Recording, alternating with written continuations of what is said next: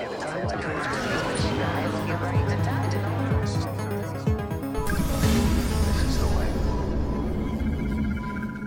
to the Hold the Maneuver podcast. I'm Mark. And I'm Mike.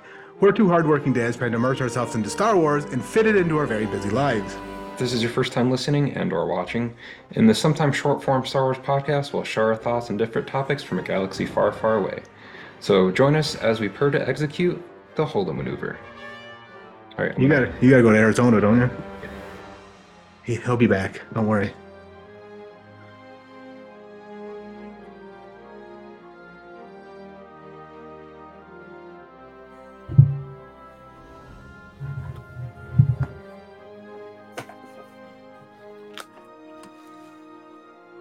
Hello, welcome back. It's a long walk. I bet.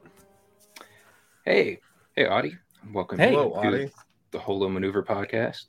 Hello. Welcome. Thanks for having me. Yeah. Thanks for being here. Yeah. Okay, so I guess before we get started, I got a little joke I need to ask. What is Thrawn's favorite form of measurement? Mm-hmm. 1, 2, skip a few. No idea. The Imperial system. Of the year of the night. Nice.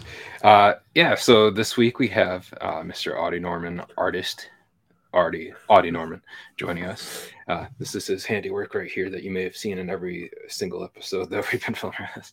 Yes. Kind of continuing our theme of having lovers of Ted Lasso talking about Star Wars with us. We're slowly indoctrinating Mike into Ted Lasso too. He is the Bo-Katan of this. He's accidentally joined the cult of Lasso. Yes, bring it. I was told there's free cookies. That's why I showed up. Yeah, just like the dark side. Biscuits. We call them biscuits. Okay. Oh, yeah, yes. I forgot. It's English. Right. And you have to share them with the boss. Mm-hmm. But well, then I quit. Yeah. So this week we're gonna be talking about the newest episode of Mandalorian, season 3, episode 7, chapter 23, the Spies. Before we get to that, there was that's a lot of numbers. There was some news out of Celebration. Mike and I talked in length about the Ahsoka trailer.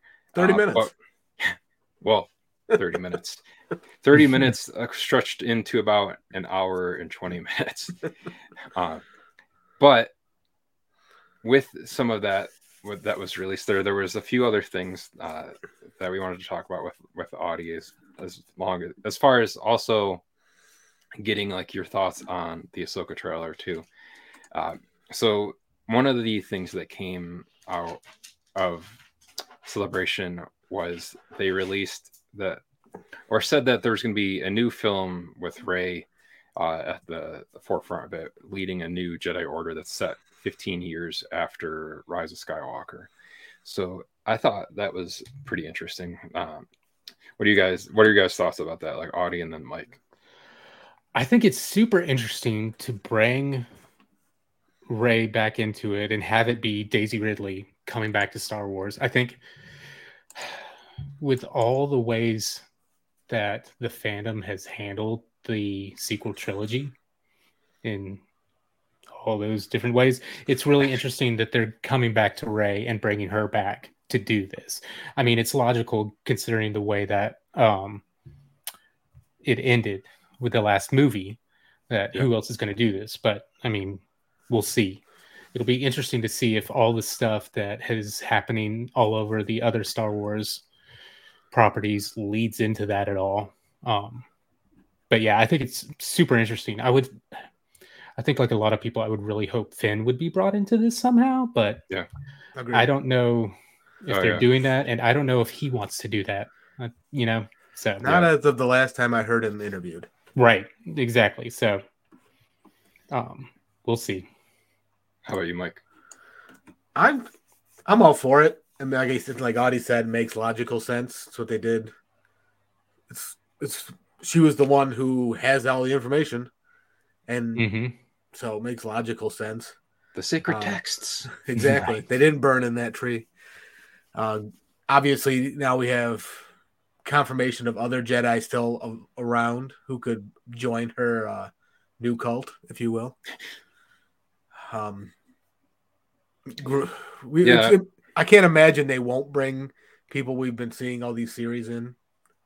yeah, I've So, seen like some theories where people are suggesting like around the timeline that this like that movie would take place would be Grogu would be like 91 or something at that point in time.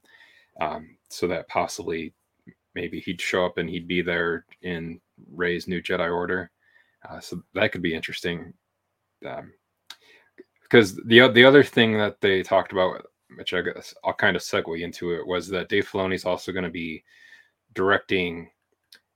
I guess like they had said, or like John Favreau said, like in a interview recently, like they didn't have like a planned kind of like series finale kind of idea for Mando at all. Uh, but uh, but this seems kind of like they did, and he was kind of like holding that card for the time being. Whereas Kathleen Kennedy also said that it's like 6 or 7 years away. This like finale movie that Dave Filoni is going to be directing, uh, but it seems like it's going to be like the culmination of Mandalorian, Ahsoka, Skeleton Crew, possibly Book of Boba Fett. Like all will kind of culminate and climax in this like Mandoverse finale film that they're gonna be doing. And I don't know if that's gonna be released theatrically or not, because that could be interesting too. Where if like the entire like Mando and all these other shows are like strictly Disney Plus TV series, but then when they make this film, then they release it theatrically. I think it could do really well theatrically, but that would be kind of an interesting thing to have like the shows their entire run be on Disney Plus, and then the film be a theatrical kind of distribution. well, isn't Disney in the boat where they're only giving any titles 45 days in the theaters anyway? I think that was it for a while, at least as far as like a lot of stuff, at least for like MCU movies. Although, like for some of like the more recent like Walt Disney Animation Studio films, those sometimes were like a month later, like with Encanto and Strange World, like literally a month later they were on Disney Plus. So I thought Strange World came over quick. I guess I missed its theater release. yeah, I feel like it was like theater and Disney Plus almost instantly. Yeah, it felt quick. And that whole timeline is squishy now. I mean, I think they held fast to it more when we were all in COVID and trying to figure out when we were going to see a movie. But now that we're out of that and, you know, theaters are open and stuff, it's just like around 45 days, maybe. I don't know. Mm. Yeah. So it'll be interesting. And I'm excited for that movie too, and to see Dave Filoni get to do like a full length live action film with it. He kind of deserves that too after, you know, like 7 years of the Clone Wars and For sure. 4 years of Rebels, and now Ahsoka, like, and all the co basically show running Mando with Jon Favreau, and he co-wrote this episode this week too. So I can see them putting it in theaters to recoup some money. Yeah, I don't know how they make money off the streaming stuff outside of subscriptions. So yeah. And then like even that, like I saw Bob Iger even recently talked about like he is talking about possibly like some of the shows like getting like a physical like copy release. So that would be another form of revenue for them too. Because like I know for myself, at least with like the MCU stuff, I'd like to be able to place them into where they should be, like in my collection up there, and then also to have like Mando with my other Star Wars stuff too. Yeah, so. I'm almost surprised they haven't done more physical releases of these shows. Yeah, and I know like that used to be like they thought that like hurt the subscription base, because like if you have it physically, you don't have to have a reason to keep your subscription anymore at that point. But I don't know.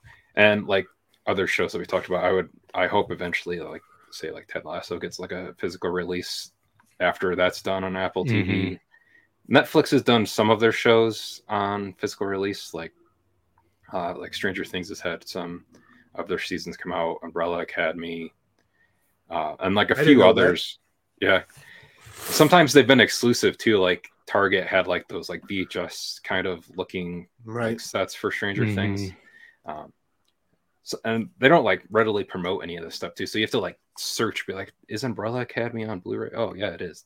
So, yeah, it's interesting with some of this stuff too. And then one of the other films that they announced was James Mangold is going to be, he's doing the 5th indie movie that's out, or will be out later this year. They released a new trailer for that looked awesome.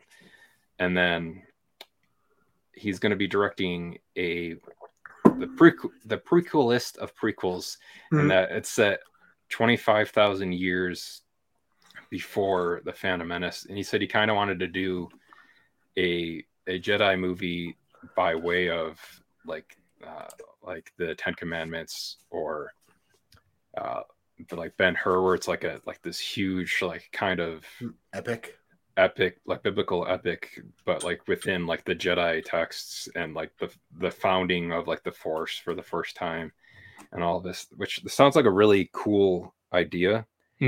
For sure.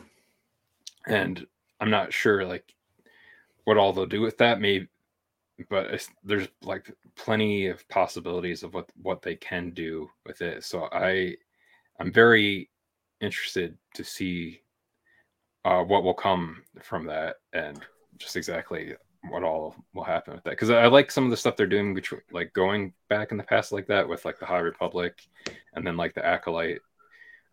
So kind of going even further back than like where we saw like in the Phantom Menace. So definitely curious to see some stuff like that. What are you guys' thoughts on that? Like the James Mangold movie? Oh, I'm on board, especially with him doing it. Like just him doing it, and just having another voice doing Star Wars stuff. Yeah. Just seems really cool.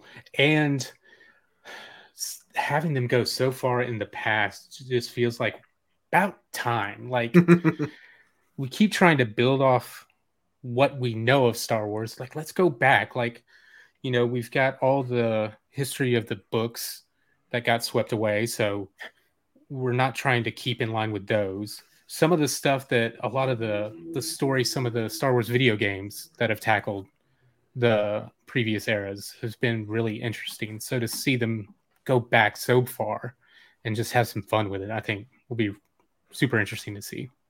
Don't worry, Palpatine will be there. He'll be there. Lord help us. Somehow he returned to the past. Yeah. But he let us know in Fortnite first. So yeah. Christopher Lloyd was just in an episode. I mean, there you go. That's true. He is the Mandalorian. Emperor, it's your kids. We got to do something about your kids. Your grandkid. And then, so the last like big thing they talked about, although side note too with the movies, was that Kathleen Kennedy also said that Taika Waititi's film had been like slow to fruition, and that was pretty much like watching all the Star Wars movies. It was like, oh, okay, can't ask them to be in it because they were already in it. So don't ask Ewan McGregor. He was in a Star Wars movie. All right, cool. But the last like big thing was the Ahsoka trailer. And then, so Mike and I already discussed this a little bit, but I would like to get your thoughts on the Ahsoka trailer, Audie. Oh, I thought it was great. It's so interesting to see characters that we've seen animated now done in live action. And it seems like they have really, for the most part, nailed the casting of those people and done a great job of bringing them into this live action world. Because, with Rosario Dawson as Ahsoka, we were all of us, and watching that Mando, we're like, yes, that's awesome. Wasn't she like the dream choice on the fan base. Oh, for Something like that. sure. Oh, for sure. I mean, she's Yeah, I just think incredible, and what just was it, Boss Logic? I think he did like art like way back of like her like mhm. uh as Ahsoka, and then I think maybe Dave Filoni saw that. I think that's what she said in like some interview she did at Celebration It wouldn't this weekend. surprise me. But then especially seeing Sabine, because I think that's a character, especially with the Mandalorian stuff going on. Everybody's like, where the heck is Sabine? Why is she not in the middle Yeah. of all of this? And I feel like this is where we're gonna get it. She's driving a bus in Auburn, New York. Yeah. Yeah. That was our childhood bus driver's name. Oh, was yeah. Sabine. Oh wow. That was a deep cut Auburn, New York reference for all of our listeners that went to elementary, middle, and high school with Mike. Oh and I man, guess. 25 years. But yeah, and so that's before we get into talking about Mando. That's something that I'm wondering if maybe, like any possible, maybe kind of segue connections of what we'll get in the Mando finale that'll kind of like lead us to August for Ahsoka, where maybe Sabine shows up in the finale as like part of like another sect that comes in, or just as herself, I guess. And the other thing there too, because we'll talk about this too, is like they showed Thrawn in that trailer, or they showed the back of his ears, and then they did confirm, I think like the next day, that it was going to be not what's his name, Stellan's Lars, yeah, Um, Lars Mikkelsen, yeah. who did the voice on Rebels too. So you were he'll be thinking coming Stellan back. Skarsgård, and he was in Yeah, Andor. Yeah. I had Andor on the brain there, but yeah. So I am very excited for Ahsoka as well. And then when it comes to Lars, like, yes, he does the voice. If you have not seen when he was in Sherlock, you know he's going to be able to pull this off live action. Like, I forget the character he played, but it was like incredibly menacing, and it was just like giving you chills whenever he's on screen. So it's like, oh, I can't wait to see him in blue makeup as Thrawn. What is with all the blue people in the movies lately? So many Mickelsons in the Star Wars universe. Yeah, if he's half as good as Mads, we'll be all set. Yeah, I don't think we have to worry about that. Yeah, I think we're good. But segueing from that, that's where we'll start talking about this week's Mando. So we're going to be talking about the 7th episode, the penultimate episode of season 3, titled Chapter 23, The Spies, which is directed by Rick Famuyiwa, and it was written by Jon Favreau and Dave Filoni, and it premiered yesterday, of the date we're recording this, on April 12th of 2023. And the brief synopsis for it was: survivors come out of hiding. Yeah, they do. They're so informative with those synopses. Yeah, this is kind of like a thing that I like nowadays, where it's funny for like the synopsises synopsi that we get for different TV shows that are trying not to spoil the episode you're going to watch. Where it's like, I remember ones for like Walking Over is like, Rick walks somewhere, and that was like the thing. Or like there was like one for like Stranger Things or something like that. Like even in that, where it's just like 11 goes to the mall, and that's like the synopsis for it. I mean, in that vein, like, as someone who just clicks next watching everything, I don't read the synopsis. So I was going to say the same thing. Like, I don't even bother to read the synopsis when I'm coming to watch this episode. I'm just like, play. Stop giving me menus. Play. Let's just get it. Go now. Yeah, I almost think like with like the synopsis that they give you for a lot of this stuff, like nowadays, is almost kind of like a bygone thing. Like that would have been like in the TV guide. Scroller, So the preview channel.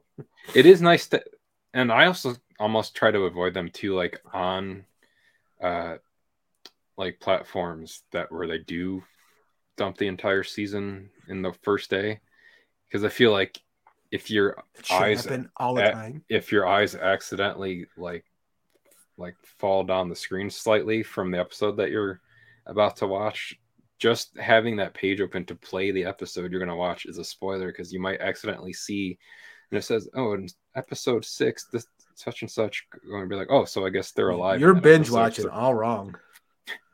I'm not. The thing is, I'm not trying to look at it, but like my peripheral vision can see it.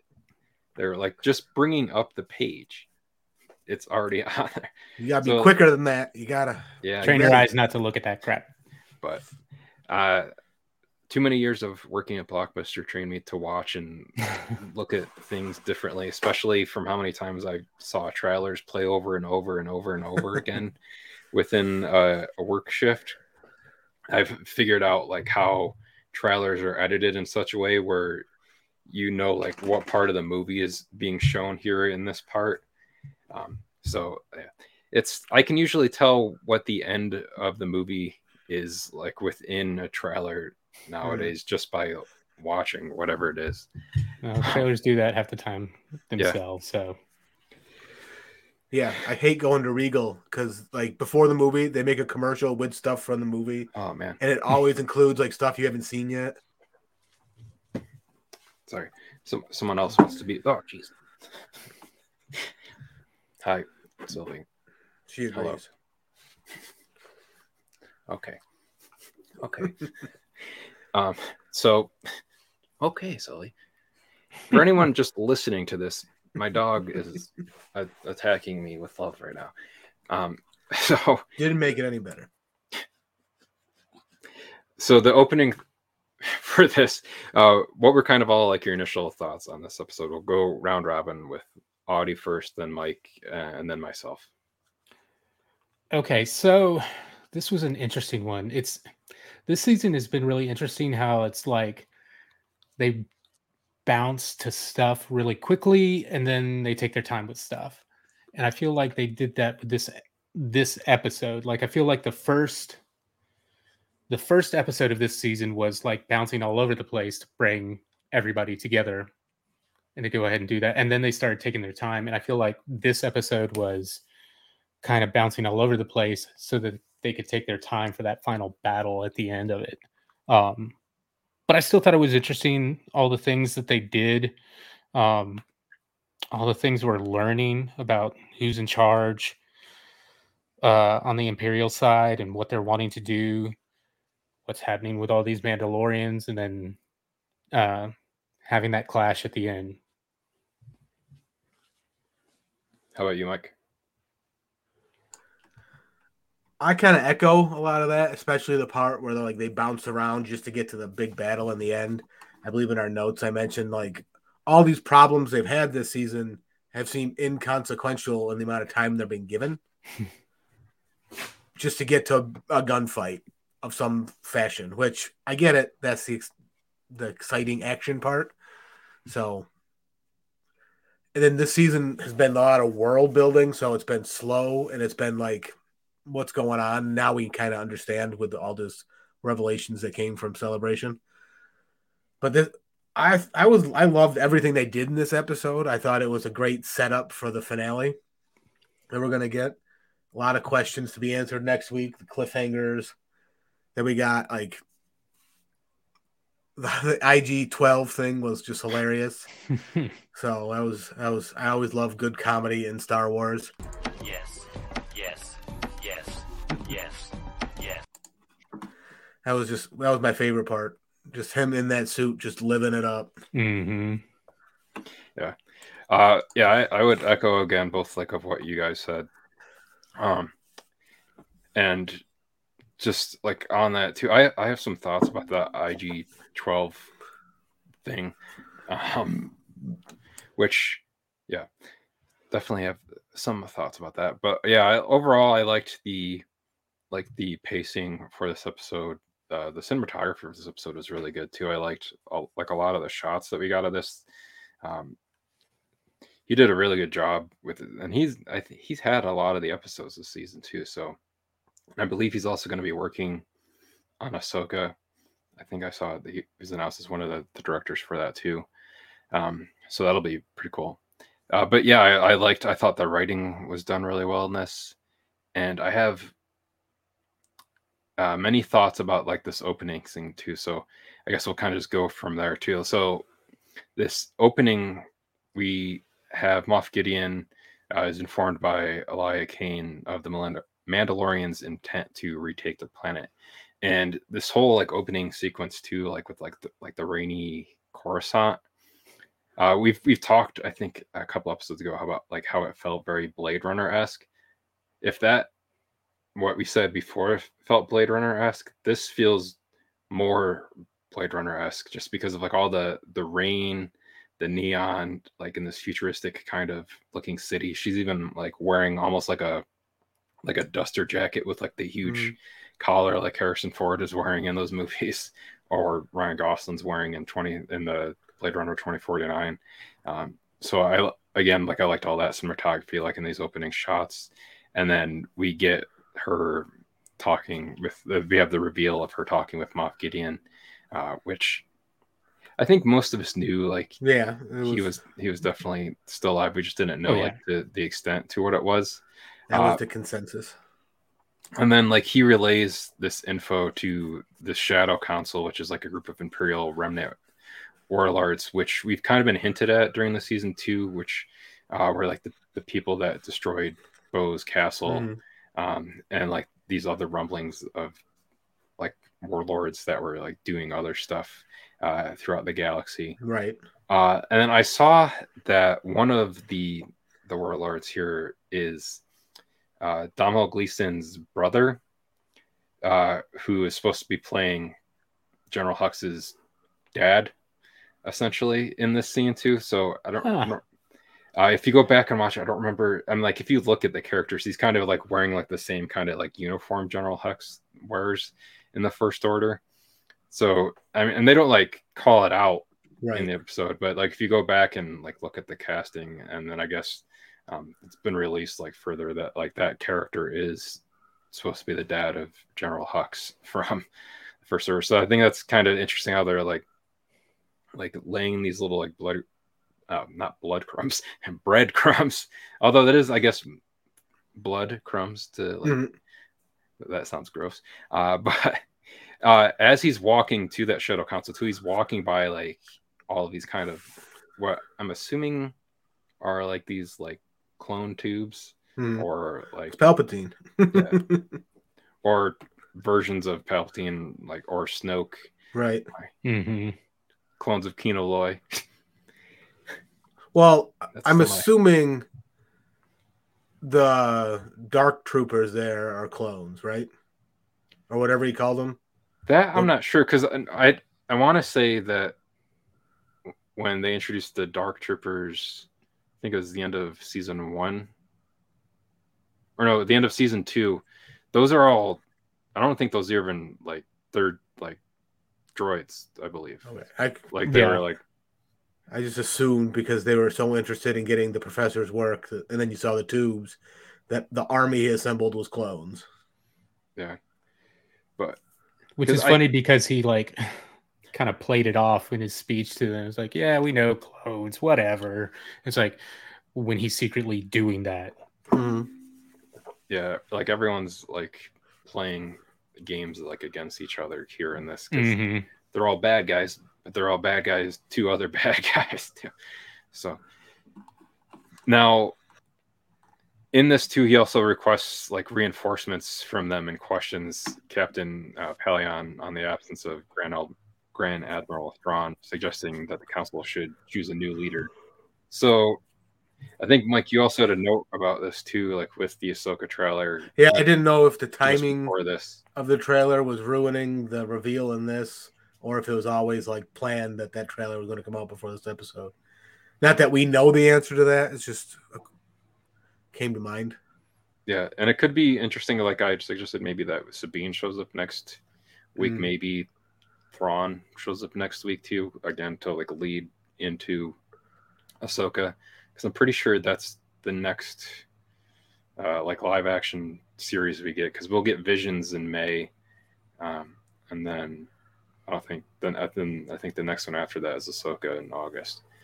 But Well, and I think for us Star Wars nerds, it makes that line so much more interesting because we know Thrawn is coming because of the Ahsoka trailer. But here, he's like, "Where's Thrawn?" And we're like, "Wait, so Thrawn's not here yet?" Okay, interesting. Yeah, and we had that in season 2 with Ahsoka too, where she was looking and name dropped Thrawn in that as well too. So we know he's kind of like been out there in the periph. Right. Would have been kind of funny to see him like riding one of the space whales in the premiere with Ezra on the back of one of them too. But I liked this whole like opening sequence too, and I thought like it was interesting. And you don't really also know where this base is at least at the beginning of this episode. So spoiler alert. We do know. Yeah. By the end of the episode, you see that it's on Mandalore, which is also interesting. And like how long they must have had to like build this stuff out there, because it looks like it's been set up for quite a while. And when did they encase Mandalore with that emerald stuff? I don't recall like the exact like year, but I know it was like just recently, like post, or was it like still while the Empire was happening? Right? I don't remember. Yeah, because the Empire did it. Yeah. Okay. Yeah. So it was at least sometime within like the past 5+ years or so, since it's like this is like around 5 years post Return of the Jedi. So they've had it, I guess, at least 5 years to build that out there, which like the next thing we cut to from here too is the reassembling on Navarro, where we see Bo-Katan unites the Mandalore clans and prepares like a recon party to explore the surface of Mandalore. And what I thought was kind of funny here too was like as like that ship is flying in, and Grief Karga's protocol droid is like, like saying that it's like an Imperial ship. He's like, well, that is an Imperial ship, but it's been reclaimed. Right. And then you see like this huge like mythosaur that was awesome. decal about him. Like nice paint job there. Yeah. I asked my wife, I was like, how long do you think it took to paint the mythosaur decal on the bottom of that? And like how many like Mandalorians were like flying around on their jetpacks underneath it to like spray paint? Did Sabine do that? She's good with some spray paint. But that's like one huge stencil that you had to put on that too, because that's like they don't really need a stencil. That's like really clean freehand lines on that. Yeah, that's why they have droids. True. Yeah. Unless you get him drunk on those weird nano droids that Doc Brown was giving him in the last episode. Right. But like here too, prior to leaving, Grief Karga presents Din Djarin with not IG-11, IG-12. A rebuilt. Squeezy. Also, that Azealand definitely has PTSD. Yeah. Appropriately touched by Grogu in that episode. But yeah, like this whole.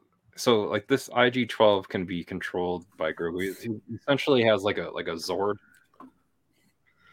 more or less. I mean, we get a kaiju later in this because we have like a Megazord for right, and then like a kaiju later on. But I'm gonna take you out. I'm gonna remove you for a minute. I've been watching a lot of Voltron. We'll just call it a Voltron. Right. A Megazord. Anyways. Yeah. What's wrong with that? But yeah, and then we get that, which is the gift that keeps on giving, because now it gives us sound bites that we can use in this too. But does that count as Grogu's first word, even though he's not saying it? He's got the intention behind the word. He knows what he's doing. And it was funny because it was definitely like a parent and child thing where really Din was like, no, like no to your no.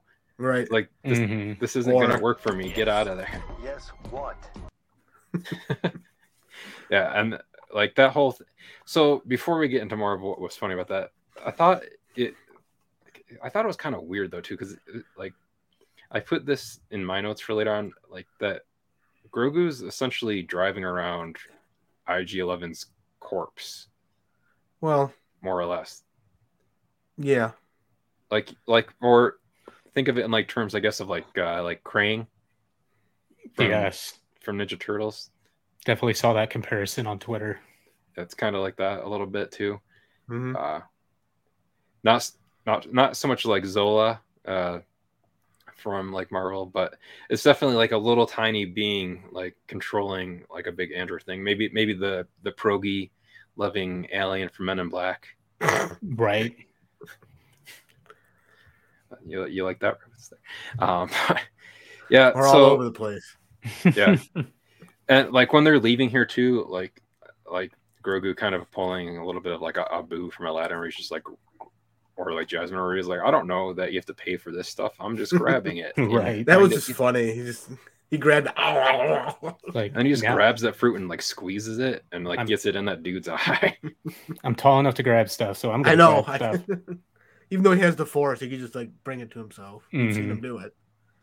And is Din not feeding Grogu like that often? Because like I feel like Grogu's like always starving. Grogu's a child. They eat all the time. Yeah, he was eating the candy on the table before the husk of IG-11 came in, and then you want some soup? I don't. Yeah, I mean he gave him soup. Yeah, like he had to like stop him from eating Frog Lady's eggs previously. Like that dude, Grogu will just eat anything. So you got to watch him. Mm-hmm. But yeah, so like from here, if you think back to however many episodes when what's his name, Ahmed Best rescues him. Oh, Collar Buck. Yeah, maybe he brought him to Naboo, and Jar Jar Binks just taught him how to be mannerless and eat whenever you want. So. Oh yeah, I was just trying to grab like a random apple with his tongue. Mm-hmm. Yep. How wooed. Yeah, so like from here to after Bo brings everybody together here, we get a group of people that are going to go down to the planet of Mandalore. So like on Mandalore, we get the group meets up with another clan loyal to Bo-Katan. So the Armorer goes down there. We got Woes goes down there. Basically, everyone who deserted her for not having the Darksaber goes down there. Yeah, basically everyone, all of the Mandalorians that have had screen time this season are the ones that went down to the planet. The ones that have talked or have had screen time are the ones that went down. Before we get to that, were they roasting those raptor babies on an open fire? Oh, were they? I didn't notice that. If you go back and look, flying thing. I didn't think about it being the babies, but I was like, oh, pterodactyl barbecue. I was like, did they just literally destroy the foundlings that we thought were going to become Mandalorians and these eat foundlings, them? These foundlings aren't working out. We're just going to have to make Speaking of not feeding Grogu and... I mean, they could have just sold him to Moff Gideon. He's got a good chicken restaurant, so... It's true. It did blow up. Yeah. Several times.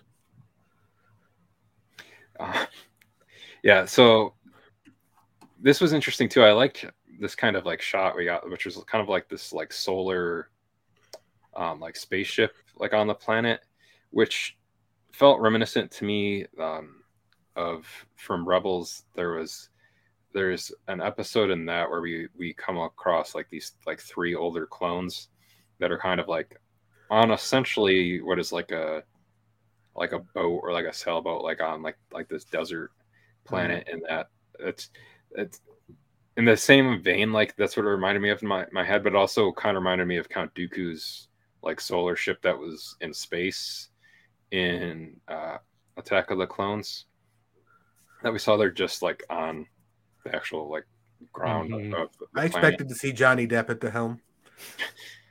But yeah, I did kind of like these like piratey kind of raggedy like looking like Mandalorians that they were on essentially kind of like a Mando pirate ship, just surviving. And they've been didn't their notice base the entire nothing time. that the Empire was building. Didn't Right. notice a thing. Or so they say, because I Right. mean, this episode is called "The Spies." Now I have my own kind of assumptions on who at least one of the spies is. I've been saying it all friggin' season. Who I think it is. I mean, it could be more than one. Like, but that would It was spies plural. yeah. Mm-hmm. But none of them said doctor to each other, so they're not spies like us. Spy. But yeah, so like this whole sequence I thought was interesting too, like with them, because like this group meets up like as they're like basically sailing across the planet. Paz Vizsla and Wolves are basically playing like Mando chess or like a version of it, and then they start sparring each other. And I like this conversation that like Bo and Din are having, where like neither of them can really like break it up, because then it shows like favoritism towards one or other of the sides. So then Grogu goes in and says no with his sweet sound bites. No. Essentially what he does. Just And Bo's like, "Oh, you taught your son well," and he's like, "Oh, I didn't teach him that. You didn't learn that from me." Which I like this whole sequence there too. And although I guess wouldn't it technically Grogu be part of like Din and like the armorers kind of sect of them, so it's still kind of technically. But it's interesting that both of them respect Grogu when he comes in between them enough to stop fighting. Yeah, you can't hit a child. Or they're just not like big enough douchebags that they'll be like, "Oh, we're gonna punch this kid in the face." They're not like Jason Sudeikis was, right? Yeah, only he can do that as the scout troopers smacking Grogu. Yeah, I like this whole sequence was interesting, and then like from like while this is happening, like the ground starts rumbling, and like this huge thing, like kaiju sized Godzilla, I don't like beast thing, like comes up from underneath the ground. And at first I thought that was gonna be the Mythosaur, and like I think everybody did. Yeah, and like I was like, oh, okay, so is Bo gonna like ride the Mythosaur here and like tame it or something? And no, it's just just like a random, always a bigger fish. Yep. Kind of thing. It was so random. Yeah. Like, because this thing's encased in that emerald stuff, and then chooses that moment to strike. Mm-hmm. Like, and then they got away from it pretty easily too. Right. It was just, I don't know why, it was just random to me. It was cool, but random. Yeah. Like, what was the purpose? Bonding? The plot demanded that the ship get busted up. True. They have to go underground. So that's how they got there. Mm-hmm. So then from here, the Bo admits that she surrendered to Gideon near the end of the Great Purge. This is going back a little bit, hoping that the Empire would spare the Mandalorians. So, and then after the kaiju attack, the party finds the Great Forge, but is ambushed by Gideon's enhanced stormtroopers, and Din Djarin is captured by Gideon, who reveals his intent was to create a new army of dark troopers. So I saw a meme for this recently. It was like, if I had a nickel for every time Din Djarin's been captured this season on The Mandalorian, I'd have 2 nickels. But it's weird that which isn't a lot, but it's weird that it happened twice. Mm-hmm. Although, didn't it happen 3 times in this season? He got captured by that steampunk robot thing. Mm-hmm. Yeah. Then he tripped and fell. That didn't really count as being captured. Okay, yeah.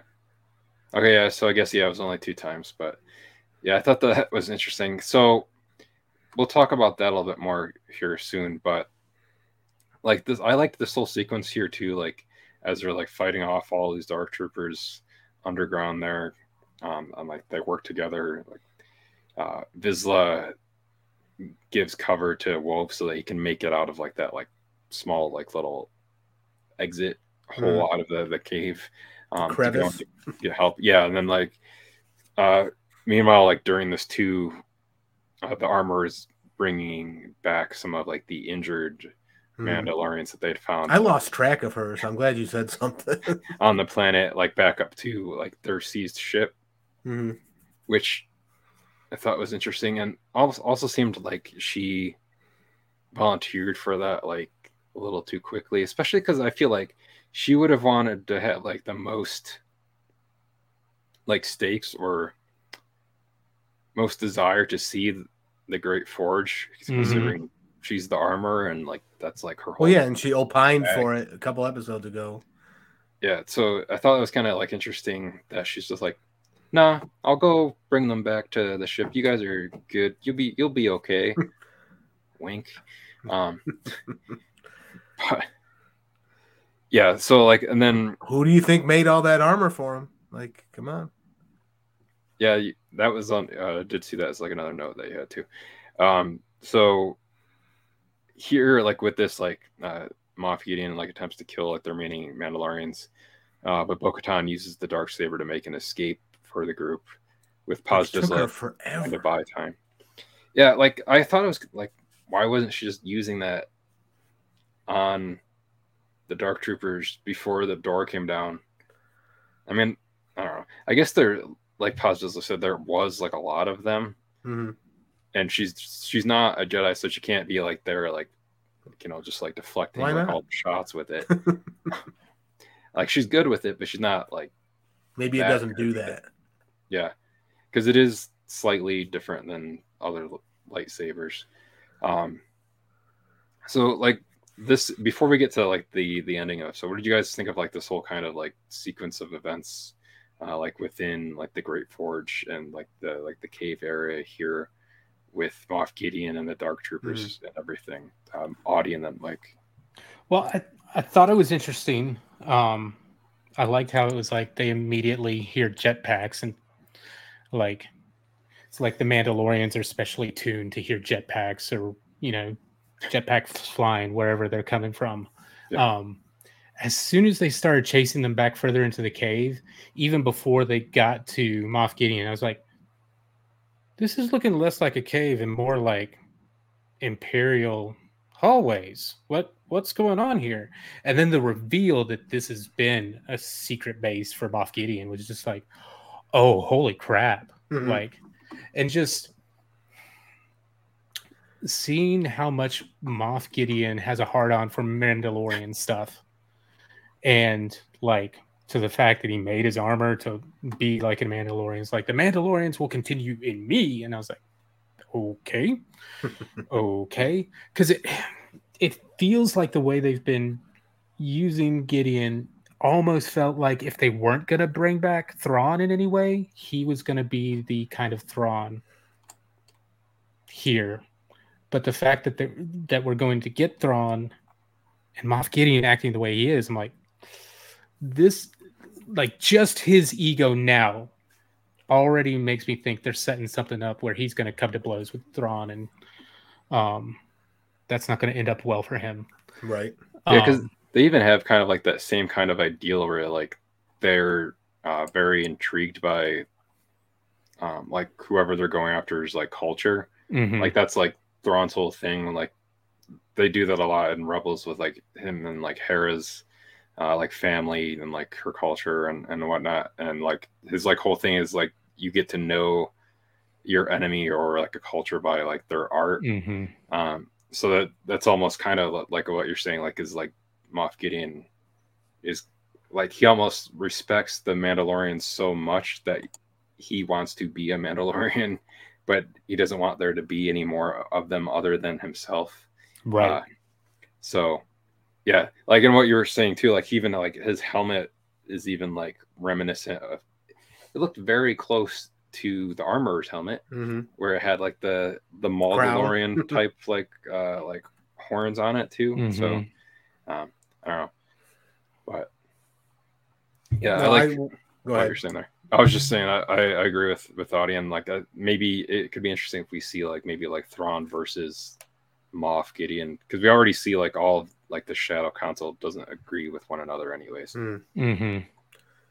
No, I was gonna echo the point. Like the second they went into that room, I was like, "That's the Death Star," and I was like, "Oh, it's a trap!" Like it's a trap, and it was a cool little standoff.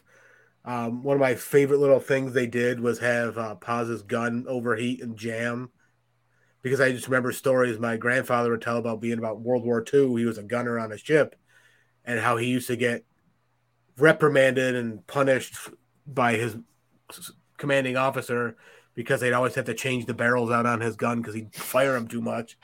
So it just reminded me of that.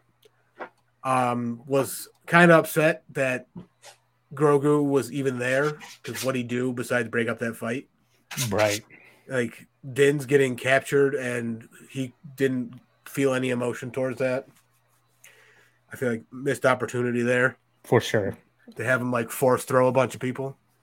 Okay. But otherwise it was a lengthy sequence. It could have been cut back a little, especially Paz's death scene. That was very drawn out, in my opinion.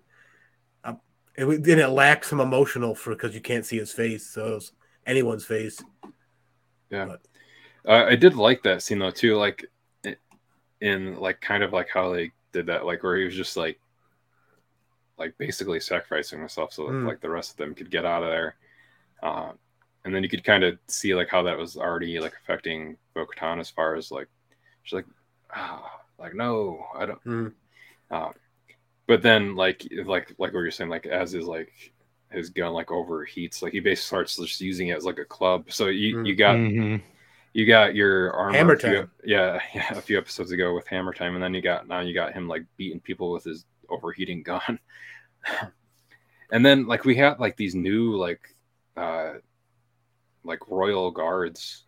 Well, they were in. Didn't Rey defeat a bunch of them?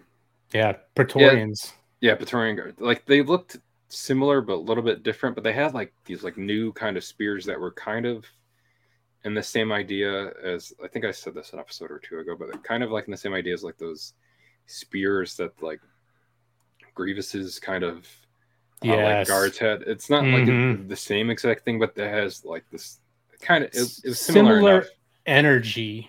Yeah, like an evolution on of it almost. Like because the Praetorian guards in The Last Jedi, like their energy was definitely solid red. The Empire red. So this being like more of a purplish maroon felt like that evolution from Grievous's guys and their sticks that they had that could go toe to toe with lightsabers. Okay.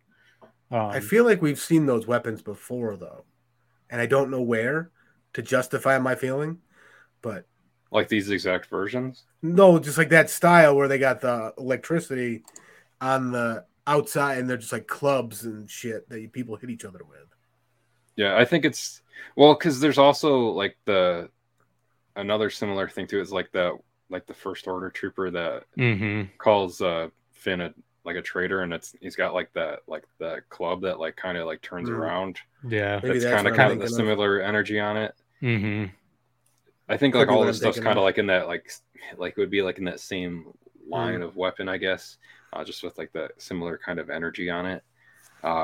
But yeah, like that's how the episode basically ends with Vizsla sacrificing himself. Din is captured at that point, and the rest of the armor is going back to the ship with the Mandalorians that they found, and then Bo and the other Mandalorians are basically making an exit, and I'm assuming going back to that ship as well too, but I'm not sure how because the armor already left with that ship. So, which again, like I said, if she's very sus as she's been this entire season, that basically cuts them off from being able to escape the planet from there. So well, that's where I think your Mythosaur prediction comes in. Is they're in the mines, they need something big. So yeah. So that's where the episode ends. But so with our closing thoughts, what are like some of your favorite moments from this episode, The Spies? So go with Audie first, then Mike, and then I'll close that out. Okay. First off, I really liked the Shadow Council and getting kind of confirmation that there is a Shadow Council of Imperials. It kind of lends more to what Carson Teva was saying. What was it, last episode? That there's something going on, and we haven't pieced it together yet. But I'm afraid that once we figure it out, it'll be too late. And it's like, you're onto something. Here it is. So that again, going back to the Imperial ship with the big Mythosaur paint job on it. Oh my gosh, just that image, beautiful. it was quite the image. And as we keep talking about Grogu and the IG-12, and I love that they still keep Taika's voice of IG-11 as the yes/no. It's like, yes. What kind of residual check does he get for that? Yeah. I don't know. That's hilarious, though. I asked my wife. I was like, "Do you think Taika's still getting paid for this with all these yes nos?" Oh, I'm sure he does something. It probably falls in the vein of a sampling. Yeah. So no. But then just Din's reaction to it all is just like, oh my gosh, you stupid kid. Why? And then also in the suit, how some of the Mandalorians are ready to immediately grab him and fly him wherever they need to go. It's just like, okay, fly. Yep. But even before that, the little conversation Din had with Bo-Katan when she's sitting there just like lamenting this isn't going to work. And he's like, it's got to work. I mean, this is our history. And if anybody can do it, it's you. Because I've seen what you've gone through. And I respect you and I am with you. And just that one line of your song is not yet written. I will serve you until it is. And you're just like, okay.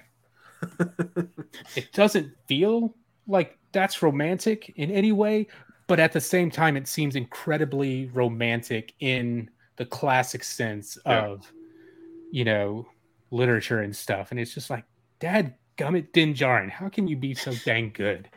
And then just Paz freaking Vizsla taking on everybody at the end, letting them get away.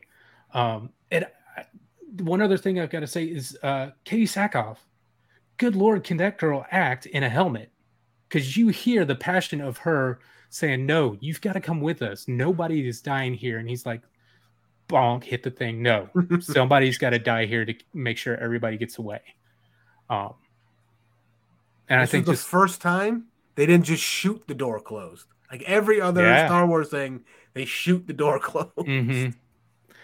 But again, Paz Vizsla, like it feels like him as a character has had this small arc of getting better and better, even though we had the stupid fight on the boat.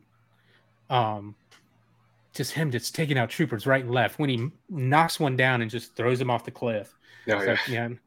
And like we said, his gun overheating and just them physically showing you how freaking hot that gun is with every shot and getting super orange and everything was so much fun to watch. And then him beating the guys with it. And then when the Praetorian guards come out, it's like, okay, little shield, little knife. I don't care. I'm going to do what I can. Like, I wish he had at least gotten at least one of them somehow, But yeah, that was a nice ending for him. Yeah, I echo majority of that. I do think we're gonna I was expecting to see the Mythosaur again. It's too big of a plant to not have a payoff, whether it be this season or next. My thought is there's going to be some dissension after this little fallout. I don't know whether it's going to be led to believe that Bo led them there to be slaughtered or something along those lines where half are going to split up and then she's going to need to get this beast out, or she's going to go to the bathing waters and the beast will help her, or something's going to happen with the Mythosaur. I don't know what. Mm-hmm. The ship with the skull painted on the bottom, I didn't expect that. That was just cool. I always enjoy when they did it in Andor, and they did it here where the Star Destroyers are like in the atmosphere, just flying above the planet. I just love that shot all the time. Yeah, and then you get like more of that sense of the scale of the ships in relation to other stuff, because you can't really do that as much in space because it's just kind of like space. I've enjoyed, like, that's something they started with the sequel trilogy and kept it going in the series, is you see the destroyer and the ships on the ground more. You get to see the scale of what they built. There's so much unexpectedness in this episode for me. I enjoyed that because, like, the previous ones, they've done so much world building and backstory build up. I was just like, okay, where are we going? Like, where's the central story that we just keep abandoning? And this was all like kind of starting to pay off. And then with the announcements coming out, I understand now. I'm still confused why Grogu did not use the Force to help at all, except break up that fight on the ship. Like, don't understand. Do you have any others? Nope, I'm done. All right. Okay. Trying not to sneeze. All right. You have the Force within your sinuses. I got something in there. You got some midi-chlorians in there. They're trying to get out. So yeah, like I pointed out earlier, I liked the Rainy Coruscant feeling, kind of like Blade Runner opening in this. Still have kind of weird feelings about Grogu driving around the IG-11/12 corpse, which that naming convention is interesting too, because we met IG-88 in Empire Strikes Back. So are they just assuming that there wasn't already like an IG-12 android somewhere, I guess? Well, wouldn't the Babu Fricks know? Aren't they like all knowing for droid stuff? Yeah, I guess. Or they're just like, I don't care. But yeah, I liked.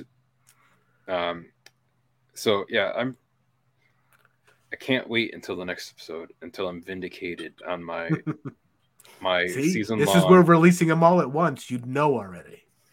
Yeah, but there's no fun in that, because there's plenty of fun in that. Then I don't get to hold on to this feeling for 2 months, and then have this release of like, yes, I was correct. I called it 2 months. You still might not get it. I think you're right, but you still might not. We'll see. But yeah, she's one of the spies, because this episode was called The Spies, but they also didn't tell us who the spies were. You just kind of have to figure that out. And so that should be interesting in the next. I feel like they're almost going to call it out like in the first scene of next week. Yeah, it'll be pretty quick. I think she's going to lead that dissension I was talking about. Yeah. And so, like, we also you had also brought up, you're like, who do we think like forged like the best car armor for Gideon too? So that leads a little bit more credence to the armor doing that stuff. And then like the other thing that I've been kind of mulling around too is that like they took Din and captured him rather than just like killing him there like they did with Vizsla. So then it just leads me to think that like Gideon's got some other kind of plan for Din, just because of or maybe just because of like their past they've already had. Or the other thing, because they had set it up earlier in the season 2 with like Pershing, and with Elia Kane, like with the whole like mind flayer kind of thing, with like him having his memories kind of someone's getting flayed. Yeah, so I feel like that they might possibly do that to Din, and that's a way to kill him without killing him, because then it kind of like severs that connection that like he has with Grogu at that point, but Grogu still has that attachment and connection to him, and then I guess they could kind of set it up so that like season 4 is like they've already kind of had it this season where like Bo is like like Katie Sackhoff has like second billing as a series regular this season, so they could almost like set it up where like season 4 is Bo with Grogu trying to get Din back if for whatever reason that's not resolved by the end of the finale next week. So I think that could be an interesting kind of twist to the story there, that if they do that to Din, that could be give him some Changnesia.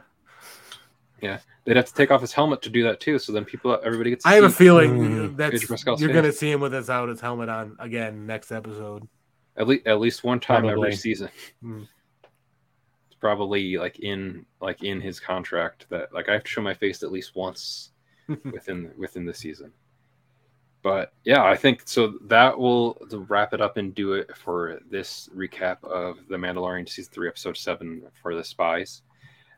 Next week we'll be talking about and recapping the season finale of season 3 of The Mandalorian, which looking forward to that. It's going to be a long week. Yeah, and we'll have to see how long that episode's going to be too, because sometimes they've kind of been leaking how long the episodes are, and I want to garner my expectations appropriately to what the runtime is for the episode, because that runtime is usually also including the credits too. So right, I have to wager that in.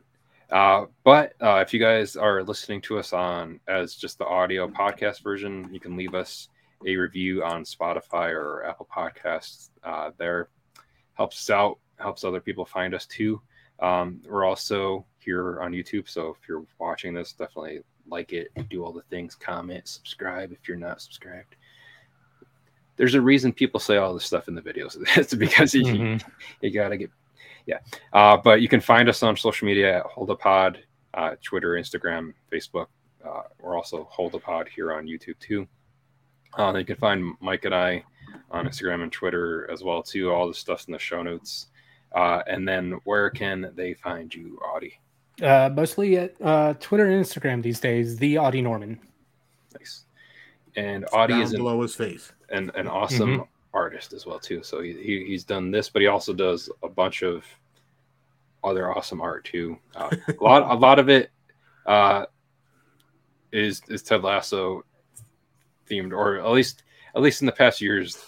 That's been, yeah, I've definitely done a lot of Ted Lasso stuff. So kind of fell off of my stuff I was doing earlier this year for health reasons, but yeah, a lot of Ted Lasso stuff. And Audie does some of his own podcasts as well too, so definitely check those out too, especially if you're a fan of the Highlander. Yes. Another thing with a mystical. There can only be one. Yep. Yeah, I've been doing that with my buddy TV's Travis, and the name of that podcast is Let's Watch Highlander.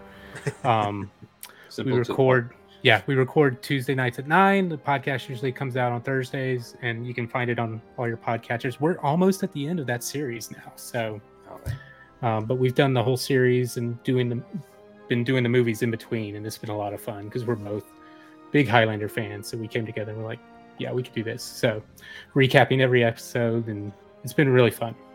Nice. And then the last thing, you can email us at holdapod@gmail.com. And then, as always, we are grateful to George Lucas for creating the Star Wars universe. Dear God, thank the maker.